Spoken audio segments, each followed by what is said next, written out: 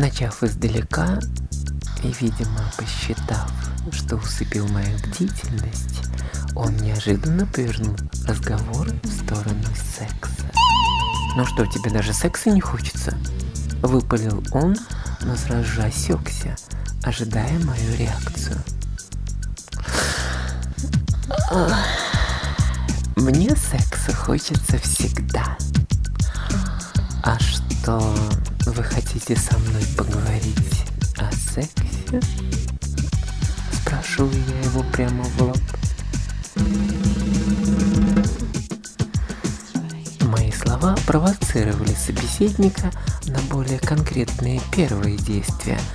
Мне было интересно, чем же все это закончится.